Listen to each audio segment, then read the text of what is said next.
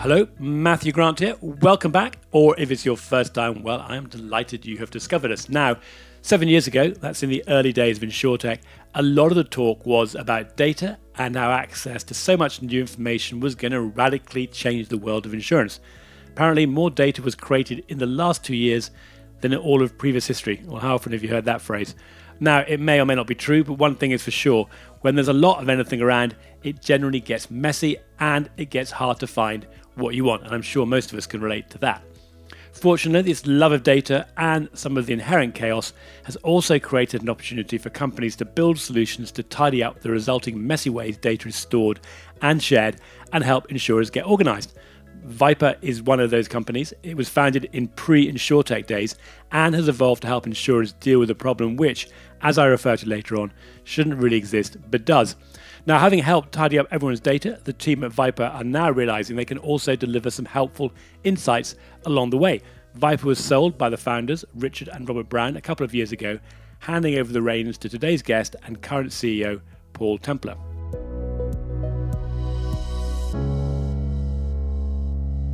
Paul, really pleased to have a chance to catch up with you today. I've been following Viper for a number of years and really intrigued to see what's happened since you were founded in 2009. You're a data analytics platform, amongst other things. We're going to be talking more about that as we go on. You announced an investment by Tenzing Private Equity in 2020. And I know you're going to be using this to expand the support of what you're doing, offering that to underwriters and data analysts generally. Paul, welcome. Thank you, Matthew. Good to be here. So you yourself personally, you've been with Viper, I think, right since the very beginning, back in 2009. What were you doing at the company when you started? My focus was really on the technology side of things. So I was charged with starting to build out some of the early products, starting to do some R&D development of those. And that really sort of morphed into working with customers, figuring out what the needs of the market were to get us to our first set of products. And then you took over as CEO in 2019. I think probably you're best known, we can talk about the clients in a moment, for helping insurers sort out the data coming in. I know that's still the core offering, but maybe can we just start off with what's the sort of the heart of what we do or what you do at Viper and some of the products you've got to do that? We historically have been really well known for bordereau management. So that's basically where data is coming in from third parties, and it normally comes in on a spreadsheet basis. And because those spreadsheets are not to any particular standard, our software helps to standardize that data, but it also runs a very comprehensive set of checks against the data to make sure all the contract terms and conditions are adhered to. Soon after that, moved into things like analytics upon that data that we're processing, and also things like onboarding products. So where we've got third parties such as cover holders in the Lloyd's market that are looking to do business, we have products that will help with that onboarding process, do all the due diligence checks, and then ongoing monitoring of that. We started, it was very much within the delegated underwriting space where we were focused. And really, where we've come from there is we've adapted and evolved our products to make that data journey much more seamless. So to provide products that allow people to supply data in much more seamless ways, so that we can get an end-to-end journey from cradle to grave very, very efficiently. And you mentioned bordereau in there. For those not familiar with, I think it's mostly London market terminology. Could you explain what a bordereau is? Yeah, of course. In essence, a bordereau is simply a report. So where we're talking about delegated authority, we're talking about underwriters allowing a third party to underwrite insurance on their behalf. And as a requirement of that third party has to send in information, usually monthly, and that will consist of information about risks that have been written, premiums that have been collected, and claims that have been made. So in essence, if you think of a bordereau as a table of data on a spreadsheet, each line of that table representing some information about a risk, that's really what we're talking about. And this is what I often describe as a problem that shouldn't really exist, because really if people were using similar standards and more interconnected systems, then we wouldn't need still to be relying on spreadsheets. But what do you think has been the barrier to better communication between insurance companies and their brokers and I guess ultimately their clients? I mean, why isn't that information just flowing more smoothly across the market? I think really historically, Excel has always been the lowest common denominator way of supplying data. So when you're talking about thousands of cover holders, so they're the people that have got the delegated authority to underwrite this insurance business. There's a lot of them out there. Historically, they've been allowed to supply data in whatever fashion they want to, and quite often they're restricted by the systems that they're using as to what the outputs can be.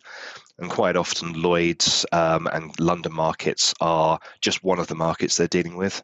So to have to adapt their systems to produce certain outputs for certain markets becomes quite costly for them. So quite often what's happening is that the brokers and the end insurers are using software such as ours to bring in that data so they can accept it in whatever format it's provided, and then transform it into a standard from where they can start to do their analytics and ultimately share on with other parties. Okay, so that's encouraging. So the brokers are actually helping solve the problem, I guess, further, or I say upstream, so that as it flows through to the insurers, they've actually already been cleaning it up with your technology, and therefore everyone benefits. Yeah, absolutely. We've got a number of brokers, large and medium brokers, using our platform now, and it's exactly that. They're able to take that non-standard data, scrub it, cleanse it, standardize it, and output it in a format that is compatible with one of the standards on the market. Okay, and so you talked a bit about the sort of data cleansing aspect of it, and you mentioned compliance in there. Can you just give some examples about what kind of compliance checks insurers need to do, and how do you help them with that? When a insurer is delegating their underwriting authority to a third party, that has to be within some quite strict terms. So it might be that you can underwrite property business within a certain territory, up to a certain value, of a certain construction type. Those types of parameters are going to be set within the terms and conditions of that underwriting arrangement. So within our platform, we mirror those rules. So as data is coming through, we can check that it's the right limits, the right commission's been taken, it's the right territory. We can look at aggregations and various other elements of that contract to make sure that when we process the data, we can make the insurer or the broker fully aware of where there might be some breaches. And in addition to that, of course, we are checking basic stuff like, is a date a date, is a number, those sorts of things. So there's a lot of cleansing that's going on. And what we've produced is a very comprehensive report to explain where the potential problems are. We use a traffic light system, so that allows the end user to make some decisions as to how they deal with that data. What's the balance, do you think, between data entry errors that people have got wrong versus just gaps in the information that people haven't added or haven't entered it? I mean, are you trying to sort of solve the problem of human error, or is it more a problem of just lack of data going in the first place? It's both of the above. So we're certainly seeing that in a lot of cases, whilst data is exported from a system, it may be manually manipulated prior to sending on to the broker or the insurer. So that can lead to errors. Sometimes the data simply isn't there. So again, it's missing from source. So that would flag. And sometimes the entity that we're dealing with is very specialized in what they do, but perhaps not technically sophisticated. So they literally are filling out these reports by hand, and that indeed leads to manual human error. Hopefully by hand typing, not by hand using a quill well, pen. You say that. I think historically we've seen all sorts. We have seen handwritten, faxed documents coming through. So, I think thank goodness they are electronic in some form these days. But there certainly have been a wide variety coming through. Yeah, fortunately, the ingenuity and innovation of technology is just keeping one step ahead of the kind of rather slow pace and probably even the sort of old-fashioned way people are doing things to be able to convert even handwriting these days into digital. You mentioned the companies out there on clients you're working with. You've got certainly a very good roster of names on your website, but it is in terms of sort of scoping the size. Can you give a sense as to how many companies you're working with and any names you can share?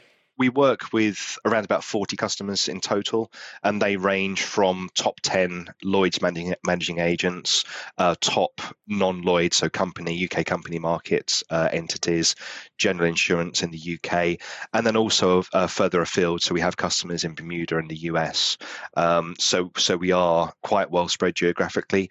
Last year, we actually signed up a couple of new customers in Europe as well. So we are, our footprint is certainly not just London. It is wider than that. And as you rightly say, on our website, there's a whole range of companies that you would have heard of, people like Everest, Axis, Channel, etc. Some of our customers have been with us for almost the entire time that we've been in business. And I think that's just testament to the hard work that the team does to produce a great product, but also give some excellent customer service. Yeah, and certainly this theme around, I know you're doing more than just data ingestion and extraction, but the work we did a report on this last year, and we've just done this survey of about 120 companies.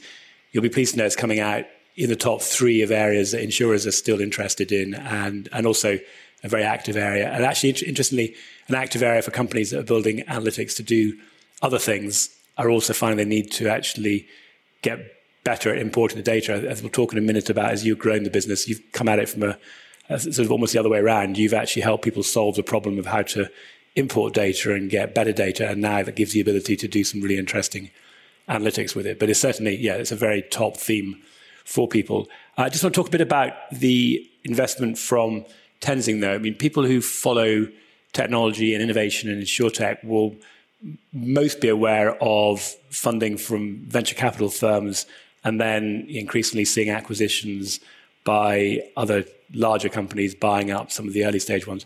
But private equity is slightly different in terms of what they look for and their appetite with their investments. So can you just explain a little bit of the difference between what you went to look for from a private equity firm versus a VC firm, and then what does that actually mean from a practical point of view for the business? Yeah, absolutely. I think as a business looking to scale up and to grow, things like PE are an excellent option for us. As you rightly said, there are kind of 3 options here. There's venture capital, private equity, and also a trade acquisition, so where another business might buy you. I think the main difference between a venture capital firm and a PE firm is that venture capital tend to invest quite diversely. They will invest in a lot of businesses, hoping to find a unicorn or a couple that do really well for them. Whereas PE, as far as I can see, are much more picky in what they invest in.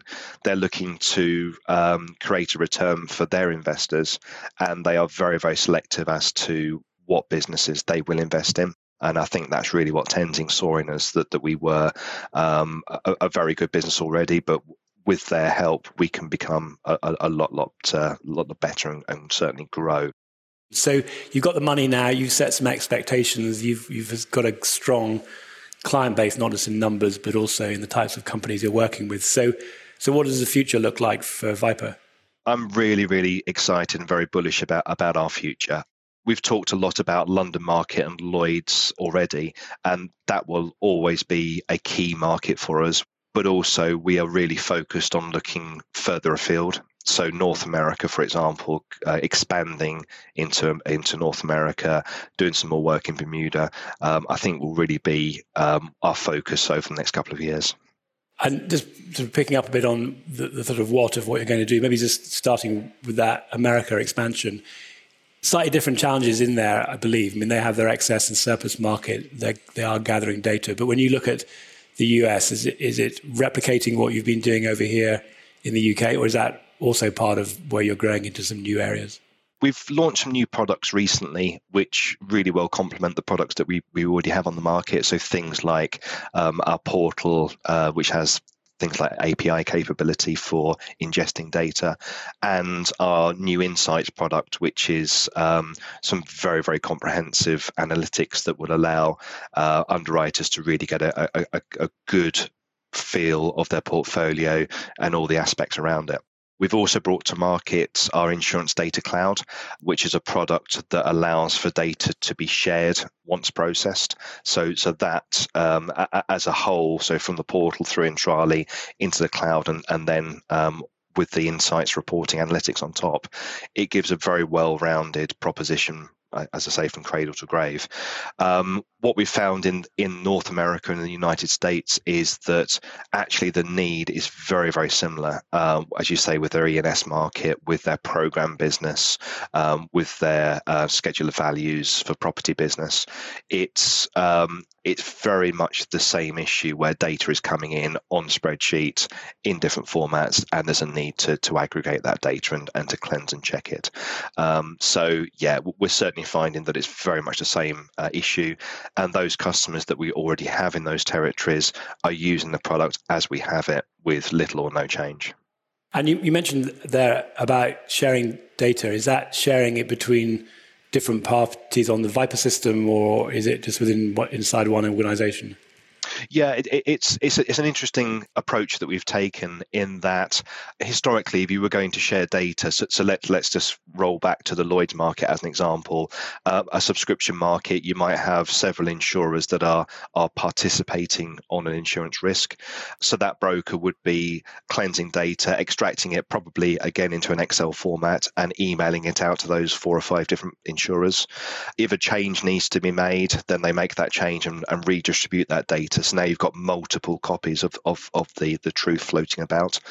So what we have is a cloud proposition where we put data into a central cloud warehouse, essentially, and we keep that data in sync. So any changes that are made to the data automatically are reflected within that pool of data. And from there, the other parties can simply come into that cloud, pick up the data that they own and work with it, and they know then that version is the latest version of the truth, and they can do that by either extracting the data or simply connecting to it like a database. So it's a very elegant solution that means you don't have to have multiple copies of data flying around, and it's something you always know is completely up to date regardless of who's asked for changes to that data. The real benefit here, of course, is that you don't need to be a Viper customer to gain access to that data. So if out of those 5 insurers, 3 were Viper customers and 2 weren't, all 5 can still have access to that data and use it. You don't have to necessarily have Viper products to do that. There are mechanisms that we have to allow that sharing. That's excellent. I mean, it's a really powerful way of building up the network effect, because presumably if you've got people who aren't necessarily customers today, but they get access to data, they like what you're doing, that's a wonderful way to learn about some new opportunities and some new clients. Yeah, totally. Yeah, absolutely right. You've talked a little bit about this, but you mentioned the API, but how does that work when companies that are getting third-party data, for example, for enhancements or underwriting systems, want to make it more seamless for their own internal teams? Are you able to plug in quite cleanly into other systems out there so that you're essentially not trying to disrupt the workflow or having to disrupt the workflow? Absolutely. So routinely, when we install one of our products, we're quite often plugging into a customer's underwriting platform, policy admin system. And it depends on that product as to how elegantly that can be achieved. So some of the systems simply do not produce APIs. So we're able to do that through other mechanisms. Those that do produce APIs, we are absolutely able to utilize those and plug in. So typically what we're doing is we're taking a lot of the terms and conditions that we are checking within our product from those underwriting platforms, policy admin systems, and pulling them in. We are also able then to take some of the data that we've produced and push it back to those policy admin systems. And it's not unusual for us then to go on and push that data into other platforms like accounting platforms and ledgers, that sort of thing. And then Paul, just because we like to make things simple for me, if not for our listeners, as you look forward, can you describe 3 areas that maybe you personally are most excited about that we're going to be seeing coming from Viper in the next year or so? There are 3 pillars that we are really keen to deliver on. The first one is efficiencies. So we're going to be looking at ways, or we are actually delivering ways already, that data can be more seamlessly supplied and processed through our systems. So as an example of that, we have our portal now, which is a web-based portal that allows third parties to deposit data. And that can be done by logging in via API or very simply emailing data to the portal. So that's a very simple way of consuming data. To the same sort of part, we're also launching this month our straight-through processing capability. So this is where we're reducing the number of clicks needed to process data. So where data gets deposited through, wherever possible, that data will be processed all the way through without human intervention. So those things in combination lead to that efficiency pillar that we're looking for. The next pillar is about data sharing. So this is about making it much more easy for parties to gain access to the data. So this is really where the insurance data cloud comes in. So once data has been cleansed, it gets put into the cloud and has a constant sync on it, so any changes are reflected.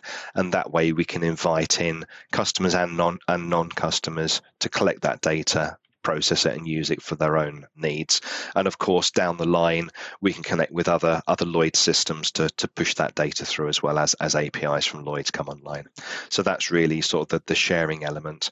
And then the third piece is the analytical element of it. So historically, customers have collected a lot of data but not done a great deal with it.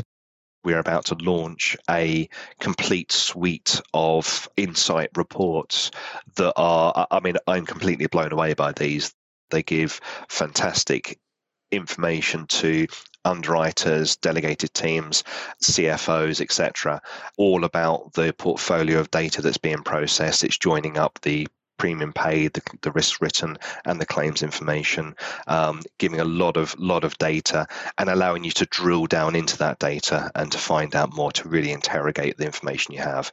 And that's going to give really essential underwriting information that probably isn't easily gleaned at the moment, that could make a huge difference to the profitability of some of these books of business. The benefit you have with established companies, and as you said, ones that have been with you for a long time, is that you've actually got people that can tell you directly what they want and you've got access to them. So how does that work as you're looking at these new products and you want to make sure you're building things that people are actually going to use and presumably pay you for? How do you work with your customers, maybe prospective customers, to understand and define the new products you're building? Something we've done historically and is a long-standing thing are our user groups. So this is really where we get our customers together. It's been virtually of late, but we actually held our first face-to-face in-person event a couple of months ago. And this really allows us to share where we're going as a business, the thoughts that we have, and to get some high-level feedback. But what we've done more recently is we've started to introduce special interest groups. So this is where we might say, okay, we're looking to develop our portal, who would like to participate in the kind of a steering group really of that particular product. So then we get a group of customers together. Again, we'll meet regularly, talk through how we're looking to drive that forward. And sometimes, you know how it works, you think you've got the best idea in the world, you run it past a customer and they shoot it down in flames and say, no, it would be much better if you did it this way. So that really allows us to drive the direction of the products and to make sure we're producing the right thing. And Paul, just to bring this to life, are there any examples you can share with us where people are now starting to get access to some of the new analytics you're doing and seeing the benefit from those? During sort of the market acceptance testing phase, if you like, of the product, we put it in front of a couple of underwriters, and they were genuinely astonished at what they were looking at. It was showing them information that they just didn't know about their portfolio. And we were able to produce some stats and to drill down into the data. And it gave them some really clear insights as to certain areas of the portfolio that were performing far better than they expected, and other areas where it was obvious where the problem was. And I think that's really what it's bringing to the party. It's the case that they can look at data and say, well, look, if I stop writing this type of business in this territory, my portfolio will be better, my loss ratios will improve. And I genuinely believe that as a result of that, we will start to see improvements in underwriting results in those areas through simply being able to much more readily see what is going on in those portfolios. Yeah, it's a really interesting example of how you've switched from originally coming in and telling people what problems they have and how to go and solve it, to now you're coming in and actually giving them some good news and some real actionable insights. You're sort of moving just data, because people talk about data a lot, but they forget that it needs to be actionable, into something where people can really make an impact on their day-to-day business and, of course, save money and potentially make money. So, Paul, Viper's been going for 13 years. You've got some really strong clients now, a lot going on. For anybody that gets asked after listening to this, what were Matthew and Paul talking about? What would you advise them to go and tell everybody? We do not want to lose our very strong heritage in boardroom management. We've learnt so much about the delegated underwriting arena, how to process data, etc. in doing that. And that is absolutely one of our key strengths. But I'd absolutely want people to take away from this the fact that we have a broad range of product that can assist with anybody that's in that delegated underwriting arena, and also that we're not just a London market company, we are an international company. We have customers worldwide, and really we're able to help anybody in delegated or underwriting regardless of their geography. And then finally, I just want to say thank you very much for your support for what we're doing at Instech, and it would be good to just hear why you decided to become one of our members. You and I have known each other for some time, Matthew, and I think joining Instech was really sort of twofold. One was to have access to that community of peers, so our the other vendors in the market, and just really build up that network, but also to be able to show to the industry what we do as a business, and to sort of have it as a shouting point that we can actually say, look, that this is what we do, and it really gives us that platform to be able to do that. Great. Well, thank you very much, and hopefully now we're back doing live events, and the next one up will be on the 29th of March, talking about MGAs to insurers. So quite a lot of your existing or potential customers in the audience as well. So hopefully we'll see a number of you and your colleagues from Viper, and a chance to meet the 200 or so people that turn up. So no, thank you very much for support. And Paul, it's been really, really interesting to hear where you've been going, and I really look forward to catching up in maybe next year once you deliver even more of these new areas that you've been building on. But congratulations for such a successful story. Thank you, Matthew. Appreciate your time today. Well, Caroline, you've been very patiently listening in whilst Paul and I have been talking, and as you are representing marketing for Viper, is there anything that we've missed, or maybe even anything that we shouldn't have said that we should take out, which we will edit, of course, but I'd love to get some words from you as you've been listening to us talking for the last half an hour. Head to www.vipersolutions.com.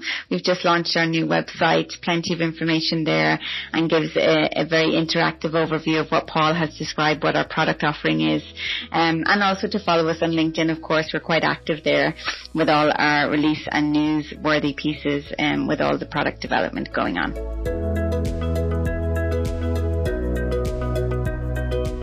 Well, I think we're going to be hearing more from Viper this year. As I mentioned, we've recently released our survey looking at what insurers want and what they are building across 15 different themes of technology innovation. Well, with over 150 members of Instech today around the world, we had a lot to work with. The results are quite revealing. The survey is for our corporate members only, but if you are interested in learning more about what we can do to help you, whether you're an insurer, technology company, investor or consultant, then contact me, Matthew Grant, on LinkedIn, or any of us, hello@Instech London. If it sounds like there is something we can do together, we'd be happy to share that report. In the meantime, everything that we're up to is on the website, www.instech.london, including details of our next live event in London on the 29th of March. See you there, maybe.